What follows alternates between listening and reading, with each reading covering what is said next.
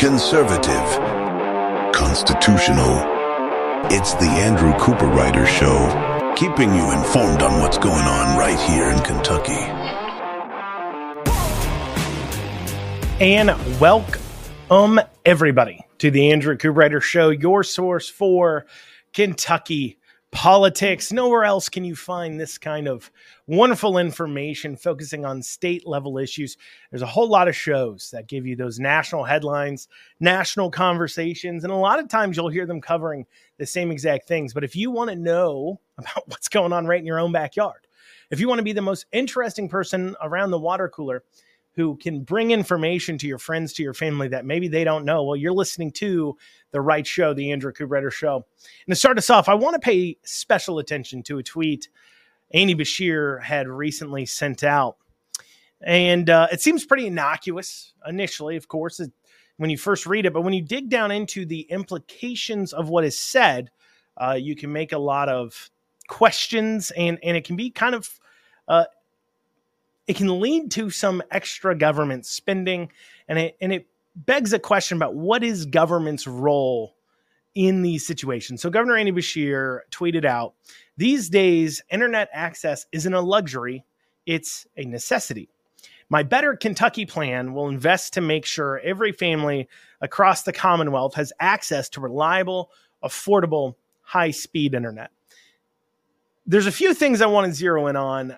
First, let me zero in on this My Better Kentucky plan, right? So whether or not you think it is government's role to provide internet access or to invest, quote unquote, in those types of things, put that to the side for a minute because, well, let's talk about that, actually. Let's dig into it. So in our modern age, we have so much government assistance that it turns things that otherwise government would have no interest in into now suddenly you can pitch it as government having an interest. For an example, having internet access may be something or a necessity or a service that rural parts of Kentucky, if they can get reliable, high-speed internet access, well, they can engage in remote work and other types of labor and work over the internet that requires the internet, and then in turn they can move off public assistance.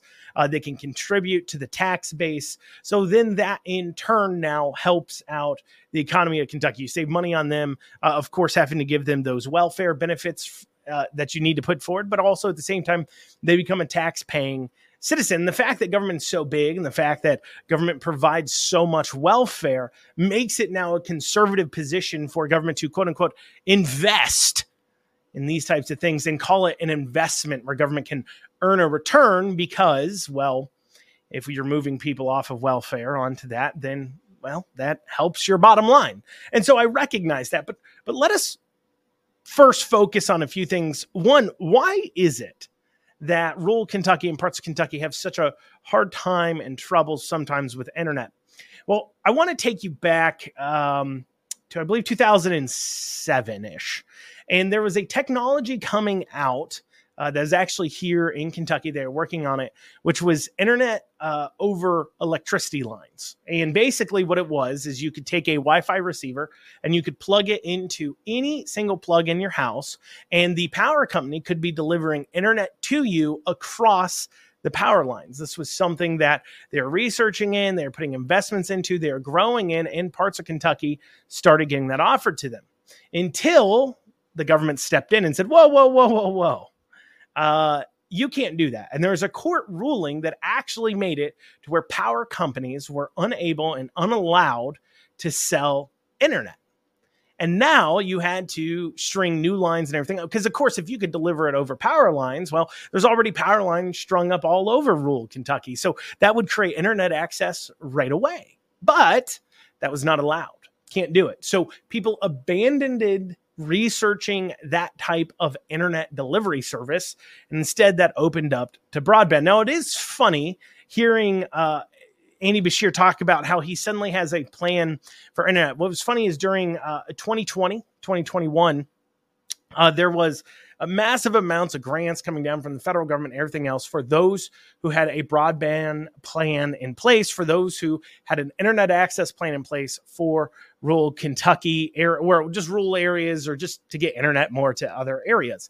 And of course, Kentucky and I believe Mississippi were the only two states where the governor hadn't put in place a broadband internet access plan. And because we didn't have that plan, we weren't able to access those funds or spend those funds on that, because Andy Beshear failed on the subject of internet access. But here he is now saying his greater Kentucky plan will go ahead and deliver on something that we've already missed out on funding on because he failed to get a plan in place. However, I do want to focus on that first term he made, the first sentence he made in this post. These days, internet access isn't a luxury, it's a necessity.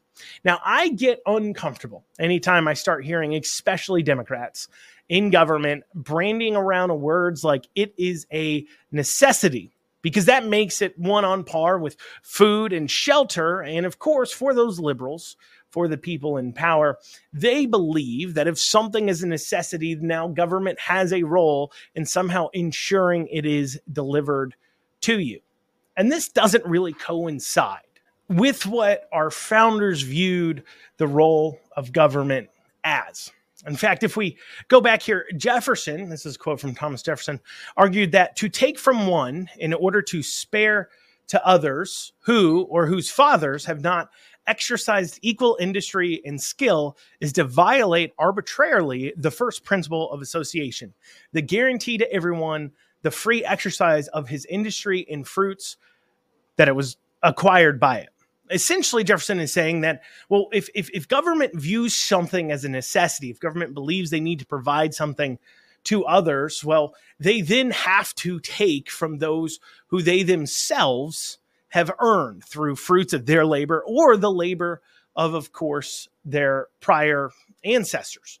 And that everybody has the opportunity for industry. And if they don't take up on it, and if they don't decide to get involved in that, well, to take from one and give to another, it's wrong. And of course it is. That's theft, right? That's when you hear people say taxation is theft, that's what they're talking about. They're saying that to take from one and give to another is theft. You're stealing, especially when government, of course, uses force. And while living in Europe, Benjamin Franklin, he's stated this: in different countries, the more public provisions were made for the poor, the less they provided for themselves, and of course became poor. And on the contrary, the less was done for them, the more they did for themselves and became richer. And so while I am not sitting here trying to grab internet access to be this end-all, be-all, absolutely biggest form of wasteful government welfare programs there is. Make no mistake, I'm not trying to do that. But what I do want to point out, though, is when we hear people in government branding around the word necessity, they're implying that government has some role into it. And I would argue government doesn't even necessarily have a role in ensuring that you have shelter and food.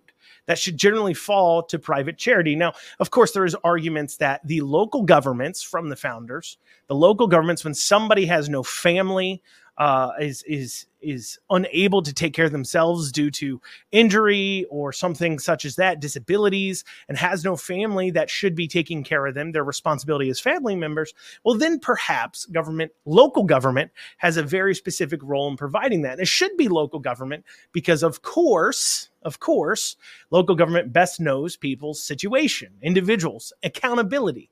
And I think it's also important that when we dole out those types of charities, that you have to look somebody in the eye as you get it to be an encouragement for you to be able to stand, of course, on your own.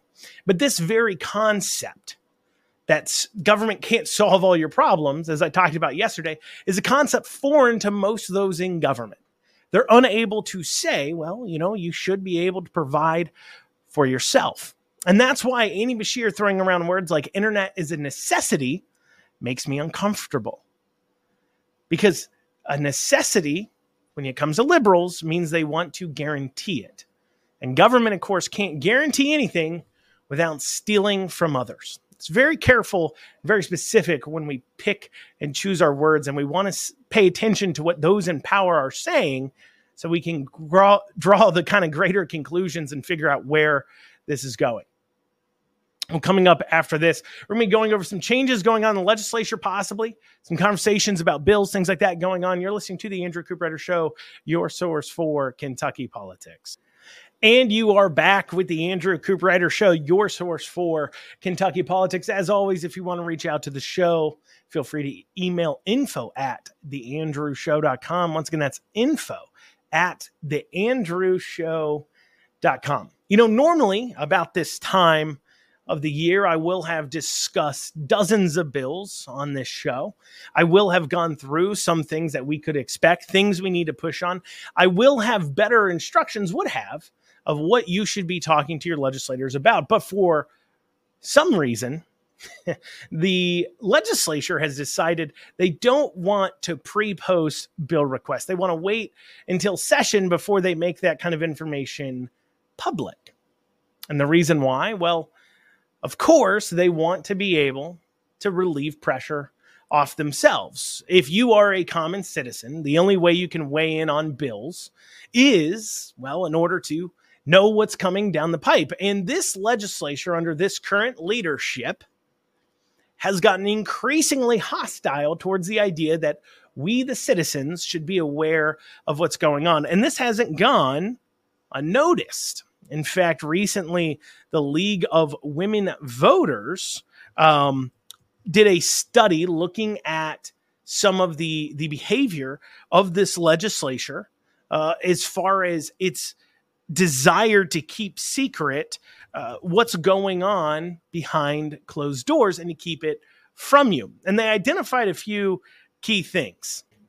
And they put together a study identifying what they call patterns of increasing use of fast-track maneuvers that make participation more difficult. And here's some of those procedures that they identified as a problem. First, giving a bill a reading before any standing committee has taken action on it. So one of the ways that we as citizens know whether or not we need to care about a bill, every year, hundreds of bills are proposed.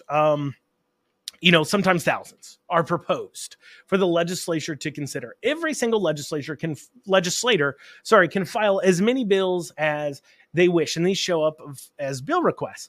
Now, for a vast, vast majority of them, you don't really need to worry about them. Maybe they do things that you agree with, don't agree with, but if they do things you don't agree with, until they're moved to a committee, it doesn't really signal to us we need to pay attention to it. It's not going to pass. There's Democrats that propose bills like, I think every year, Rachel Roberts has proposed a UBI, Universal Basic Income bill, in order to provide $1,000 or $2,000 or whatever the amount is that she arbitrarily has picked as a guaranteed income to every citizen in Kentucky. This is a very left liberal bill proposed by a very left liberal person that will never see the light of day. It will never get a hearing. It's a bill maybe they propose so they can tell their constituents they did it, while at the same time they know it'll never accomplish anything. And so there's no reason to bother your legislators about those bills. And so the best way to know if a bad bill is getting any kind of motion is whether or not it gets a hearing in one of the committees. Once a bill gets moved to the hearing status in a committee, well, now you know that's the first step. For those of you unaware of how the process works now, to kind of give you an idea, a bill gets proposed, and then the Committee on Committees assigns that bill to a committee if they choose to in the House. In the Senate, the rule has been they have to assign it to a committee. But in the House, the Committee on Committees, which is made up of leadership, assigns that bill to a committee based upon the content. So if it's something about a new a law regulating the judiciary side of things, it goes before the Judiciary Committee. If it's a law about economic development, it goes between the Economic Development Committee, so on and so forth, where then then the chair can decide whether or not they want to pick that bill up out of the pool of bills that they have and list it for a hearing. So that gives the chair some power. And then that hearing happens, and then it's voted on whether or not they want to recommend this bill to the rest of the floor. Once the bill's voted on, it goes forward now into a pool of bills that the caucus can now call to the full body. And if leadership, the rules committee, meets. They'll meet to decide what bills they want to put on the orders of the day, generally speaking, or they meet to decide what bills they want to move forward, and leadership calls them forward. And then once that's done, the floor leader then calls out bills to be considered and voted on from the majority. So the majority leader in the Senate, the floor leader in the House will pick bills out of that pool to go ahead and call for people to vote on. And along that way, let's say you have a good bill, you got to wait for it, if you're in the House, it to get to assigned to a committee. It could just sit in a pool to never be assigned. You got to wait for the bill then to be called in committee, and it could just never be called in committee. Then it's got to pass that committee, and then it sits in a pool of bills to be called by the floor leader, and it may never get called. And then if it does get called, then it gets voted on, and then it gets sent to the other body, the Senate, if it's coming out of the House. And then the Senate has to assign that to a committee. And then that committee decides whether or not they want to call the bill to have a hearing. Then it has to pass that committee, and then it goes to the floor for a vote. And if the bill changed at all after it leaves the House and the Senate, well, then you have to have a concurrence vote where it comes back to the House, and the entire body gets to vote one time, yes or no, on whether they want to ratify the new bill as is. And a law states that you have to give bills readings before they can be called onto the floor. And so what they're identifying here is that before a standing committee, so bills can be quote unquote fast-tracked. And that's what they're talking about, patterns of increasing use of fast-track maneuvers. So this is a way of just bypassing kind of the committee and just throwing it onto the floor kind of immediately without a committee really having a chance to discuss it. Now, another procedure they paid attention to is a quote-unquote fast-track maneuver, is adopting committee substitutes of bills with little discussion or public comment. So this is very interesting. So when a committee, right, so there's a deadline to file bills. So if you want to file a bill, you have to get it filed by a certain deadline.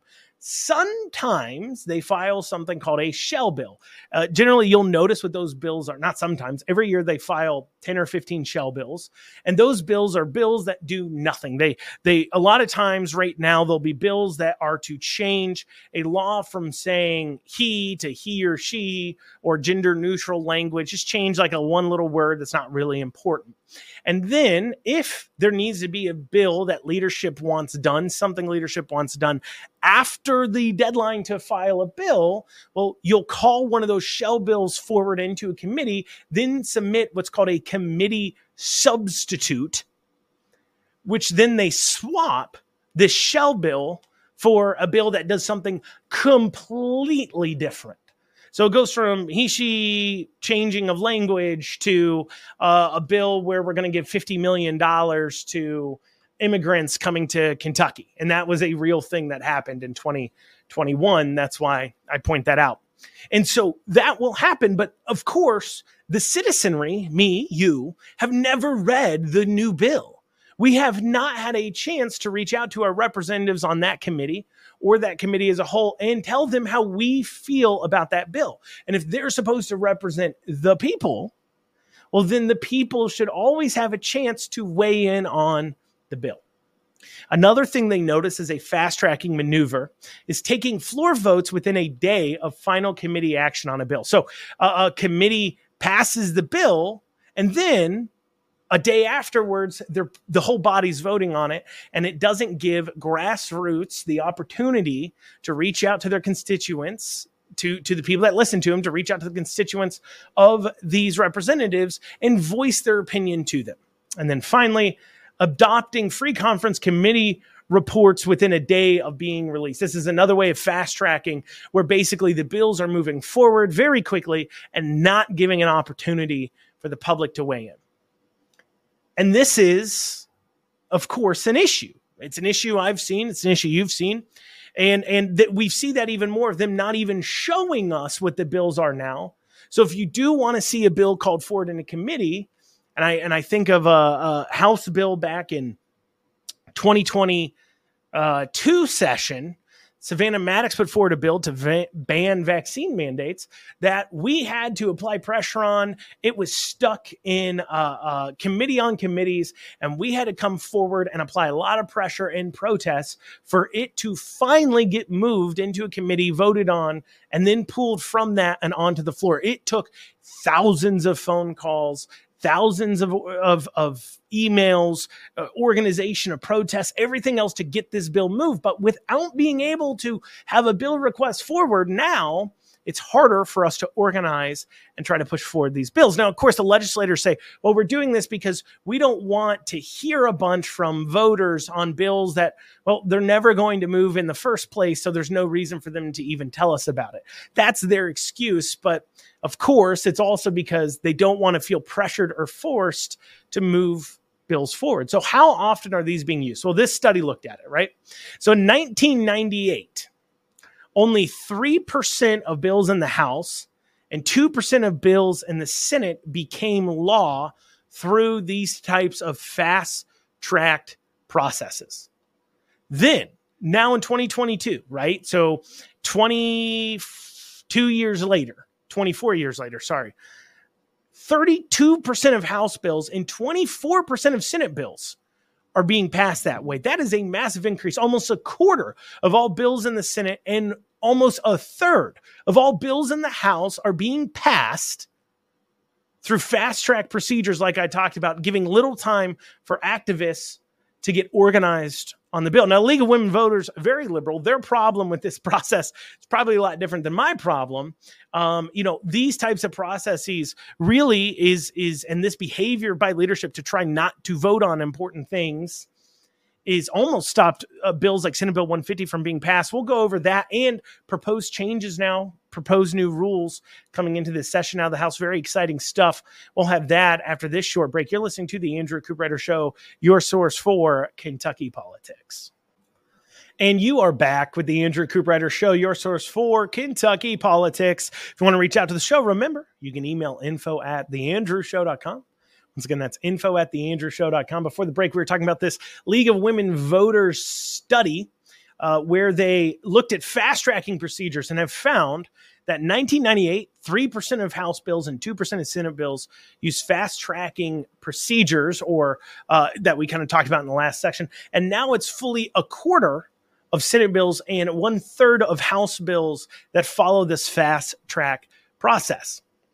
And the reason for this growth is because obviously the concern about quote unquote activists, the people weighing in on these bills, is weighing heavier and heavier on leadership. One, they don't want the force of these bills to be heard and to go forward because they're concerned about maintaining their own seats if they're in purple districts and other seats.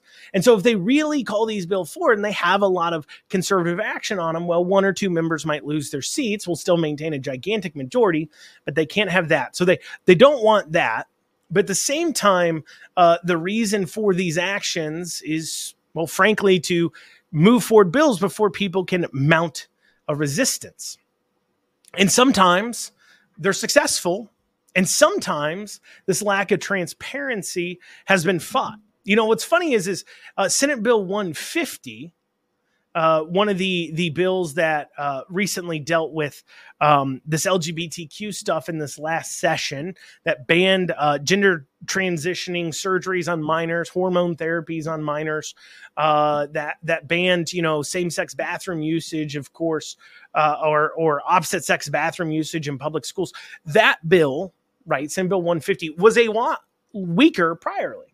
And it was being fast-tracked and moved quick. The League of Women Voters calls that out and says, that's awful. That's something that they use to go after us. This is awful. But that fast-tracking was because, and this is what's funny, is if the League of Women Voters is very liberal, what they don't realize is this type of behavior is actually stopping a lot more conservative bills from passing.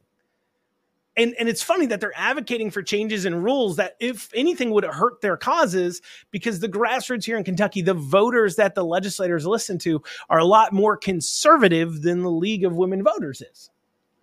And so it's just funny to see them advocating for something that would actually hurt their cause. But so they call out, Senate Bill 150. And of course, that bill, you heard a lot of these, representatives claim that, oh, it's amazing. It's awesome. This bill's great. Well, keep in mind that bill accidentally happened. And if it wasn't for the brave actions of several representatives, it wouldn't be nearly as strong as it is. And what did those representatives get for it? Well, because they decided to try to make that bill stronger and went against leadership, several of them lost their committee assignments. People like Josh Calloway, Representative Felicia Rayburn, removed off all committees. Also, you had people like Steve Doan being removed off committees for going against leadership and going against the horse racing cabal that is running so much of our legislature. And you had others removed off their committees. Well, we have some news on that. This coming from, of course, Savannah Maddox. She made a post where she mentioned, and Felicia Rayburn, who was removed off her committees, has made a post saying that they will have their committee assignments re-given to them. That type of behavior, I guess, the caucus as a whole saw that as pretty negative, and leadership is now being basically forced to put them back on the committees in order to kind of stop a little bit of a mutiny going on within the House. Because there are factions at war here, and they're going after each other in the primaries. The conservative faction trying to fight the establishment faction off and trying to say, look, things need to change. And as a way to kind of sweep that, it looks like there may be some rule changes. This is coming from Savannah Maddox. And this is what she states, that these rule changes are possible this year that they're talking about having. So one rule is each member will have at least one bill heard in committee. Currently, there are 4 steps to passing a bill. This is from her post. House committee vote, House floor vote, Senate committee vote, and Senate floor vote. In theory, 5 steps if the governor vetoes the bill and the veto is overrode. Allowing each member to at least have their bill considered in committee is an important way to make sure that all citizens of our Commonwealth are equally represented, whether they live in Louisville or Letcher County. Remember when I was talking about the process earlier, and I said a bill can get hung up. It can just be never called in a committee. And so each representative getting the opportunity to say, we want one bill heard in committee. I can pick one bill to have a hearing on. So that way, the other members of that committee are forced to hear from the public on this, and that, enforcing these people to be quiet, putting them in a corner saying your bills don't matter, you can't have a hearing on that. This helps move bills forward. It's great. It's amazing. Next thing is fixing the discharge petition process. If 25 or more members sign a petition to hear a bill, it will come to the House floor for a vote. No more excuses for good bills dying. This is very important in the House. So right now, I believe a discharge petition is 50 or 51 votes. And so what this is, so remember I went through the normal process where floor leader has to call the bill. It's got to go through this committee process and everything else. Well, discharge petition means that priorly, if 51 House members or more sign on and vote that a bill needs to be called as is to the floor to be voted on, well, then it can get pulled forward and voted on, okay? And they're talking about reducing down that number to 25. Very important. Now, of course, discharging is a little bit risky, right? It means you can't have amendments filed on the bills. You can't have any committee substitutes. You can't have any changes. The bill's kind of called as is and people vote on it. So that gets a little bit risky. But what it means is when you do have a good bill that a 25 or more members say, we want this bill called forward. This is a good bill. This is something that we should be passing. That members of leadership can't hold it up. That liberal member of leadership who's not worried about getting conservative things done. See, remember, they hold power. Members of this political class a lot of times want to hold power for just simply the sake of power. They don't want to do anything with that power because if they do something, well, then people might get upset and then they won't wield more power. And so to them, right, what's the use of a conservative majority if it doesn't do conservative things? What is the use of that? It's useless. There's no reason for us to have it. And so pushing this forward to where bills can be heard, that's a good bill. So what if your vote, yes or no, costs 1 or 2 people a seat? We've got 80% of the House. It doesn't matter. What does matter is that we get conservative things done. Now, of course, the pushback against this and the reason why that was probably so high is because in the world of electoral politics, Getting a person to vote on something is incredibly important if you want to know where they actually stand. It is very easy to give lip service to all kinds of things. It's very difficult to actually vote on them. See, you can pretend, right, to your constituents to be for, I don't know, lower taxes. Tell them, I'm for lower taxes. I'm for less spending. But then at the same time, behind closed doors, tell your donors, the people that really want certain bills passed, hey, look, I'm for that. That's okay. Yeah, I mean, I'm going to tell them I'm against it, but really I'm not. You can send out there and say, I'm pro-life, I'm super pro-life, but until a pro-life bill comes to the floor for you to vote on, well, you can claim yours pro-life from now until the cows come home. Rubber hasn't met the road. You haven't actually had to do anything about it, right? You can claim you're for school choice until you have to vote on a school choice bill. Then, well, now you're on the record. And if you really weren't for school choice, if you're really secretly behind the scenes serving the interests of the teachers' unions and the administrative cabal that many of these schools have, because they were donating money, you're more scared of them than you are your voters, or at least until you had to take a vote, you're able to take advantage of them. And then the minute you have to take a vote, that goes away. So having a discharge petition like this that then forces people to go on the record, very important for knowing where your constituents stand. You as a voter should demand this. Any single representative that votes against that rule is saying they don't want you to know where they stand on important issues. That should be untenable for you as a constituent of theirs, that you would have a representative that feels that way, that they don't want you to know where they really stand. They don't want to take hard votes on conservative things, doing the right thing that maybe might not be the most popular because, well, that may cost them a seat and they can't handle that. We'll go over what the rest of these rules are after this break. You're listening to the Andrew Cooper Show, your source for Kentucky politics. And you are back with the Andrew Cooper Show, your source for Kentucky politics. As always, you want to reach out to the show, email info@theandrewshow.com. For the break, we're going over what Representative Savannah Maddox posted on Facebook about possible rule changes and the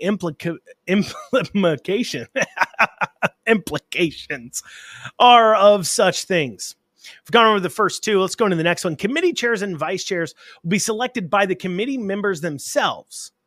She says the current system of currying favor and controlling votes will no longer be necessary, nor will naming chairs, vice chairs, and the curious vice chair position. What this is, what she's talking about here, is going back to the legislative process. Remember that committee chairs wield an awful lot of power in their committee. They get to pick and choose what bills get called forward or not, which means it is the committee on committees, the leadership, who is picking who's chair, who's vice chair, and then picking who's on committees. And if you want your bill to be heard in a committee, well, you better be willing to wheel and deal with that their chair. That has created a power imbalance where power gets concentrated into the hands of the few.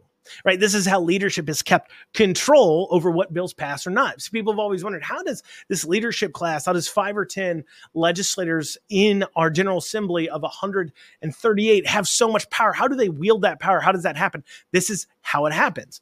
They assign the committees, they assign the committee chairs, and then people have to curry favor with those committee chairs in order to get their bills heard. Then in turn, now these committee chairs, of course, will do what leadership wants them to do because they want to maintain their chairmanships on committees. But by changing this around where the committees themselves will elect the chair, well, now who has the power in the committee?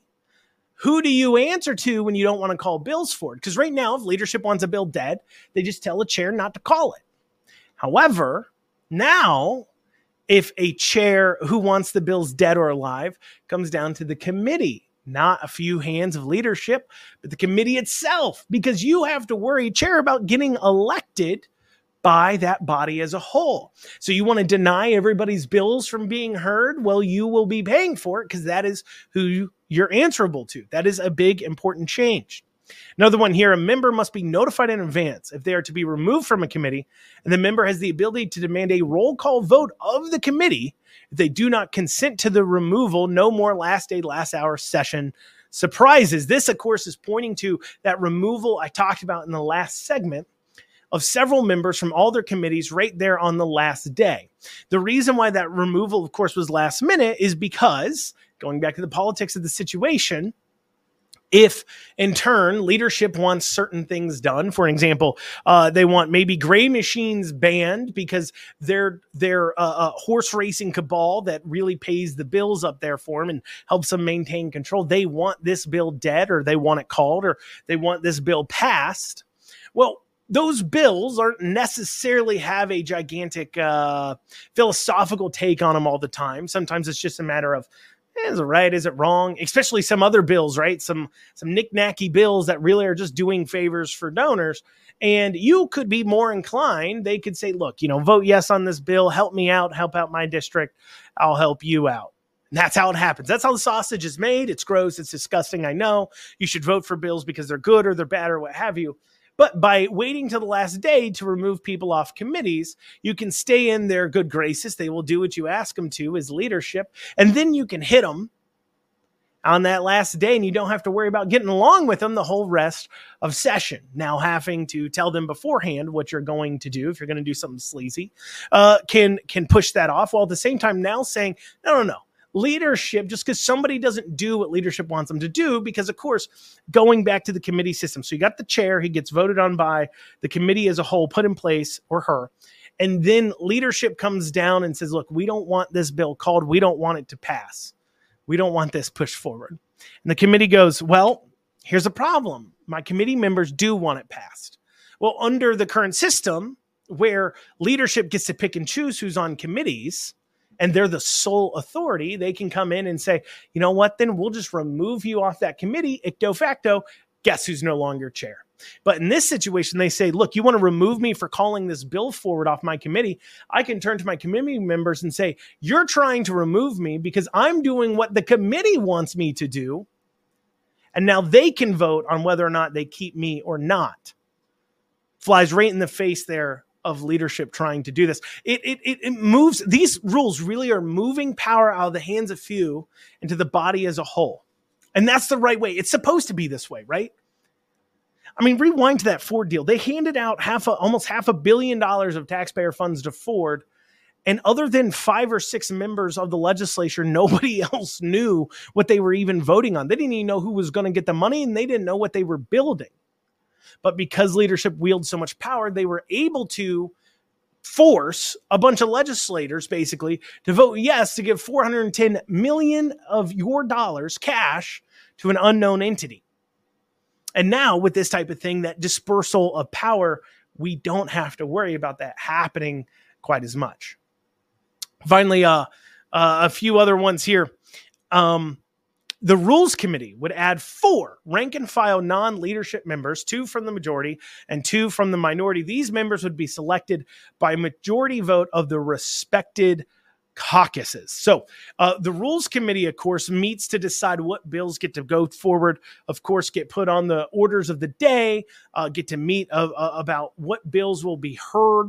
It's a very powerful committee, decides what the orders of the day will be, what they're going to be voting on. And right now that is entirely comprised of people in leadership. By saying we're going to have 2 members of rank of file from the Republicans, 2 from the Democrats on this, it gives a voice to those who aren't wielding all this power. It gives a voice where they know what's going on. That's important stuff. Finally, there, 2 more. It says bills must be assigned to committee within 5 days. So there's no longer can committee on committees just hold a bill. So remember when I talked about all the places a bill could die. It could die in committee on committees. It could never be called by the committee. It could be then never called by the rules, can never put it on the orders of the day. Then the floor leader can't call it. And then, of course, that same thing can happen in the other body. If it starts in the Senate, then it can happen in the House. It starts in the House, it can happen in the Senate. Those are all the places that bills can die. What this is attempting to do is to address the problems of where these bills are dying, where 1 or 2 or 3 people has the power to say that bill's dead. Where right now, 1 person could say that bill's dead in the committee. Right now, a majority of those in the Rules Committee could say a bill's dead. A majority of those in the Committee on Committees could say a bill's dead. We're talking about 4 or 5 people, and a lot of times they're the same people too. So you're talking about 4 people plus 1, the chair, can kill a bill that the other 133 members want called, 34 members, but they alone can decide, nah, we don't want to call it. We don't feel like it. And so this is trying to address that. So bills must be assigned to committee within 5 days. So then, now if a chair in the committee doesn't want to call it, well, they're answerable, of course, to the rest of their committee. And then finally, it says committees must operate under the same rules as the House floor when applicable. Sorry. So, those are some pretty important rule changes, and they really revolutionize what can be done in the House. This is a move to make things more conservative, more transparent, and to give more tools in the tool belts of House reps to get their bills passed, because right now their only tool is to suck up to corrupt politicians who use the power of handing out money to your campaign accounts to get into their positions of power and then wield it with an iron fist, forcing legislators and forcing the legislative process. It means that the individuals in one House seat are now the ones being held accountable. One legislator being held accountable by one House seat has control over the entire process on some of these bills. And all they're concerned about is their own election in their own district. So this takes power out of that person who's only worried about their own skin, instead moves it to the body who wants to be able to consider bills as a whole about what's best for their constituents. This is important stuff. And I encourage you, talk to your representatives, your House reps, about these rule changes and get their feelings on it. If they express at all any apprehension with any of them, one, let me know. Email me at info@theandrewshow.com. I would love nothing more than to call them out for it. And 2, ask them to calmly explain to you on why that would be a bad idea. And remember what I've said here today. Remember my talking points I've given you, because I think that's incredibly important to combating them back. See, so often you talk to your legislators, if you're not prepared, if you're not mentally prepared, if you don't have the information, they can just lie to your face and you don't know any better. So that's why paying attention, listening to shows like this, incredibly, incredibly important. Well, y'all, that's what we have time for today on the Andrew Cooper Show. I thank y'all so much for joining me. We'll see you back here tomorrow at 1 o'clock. Have a great rest of your Thursday.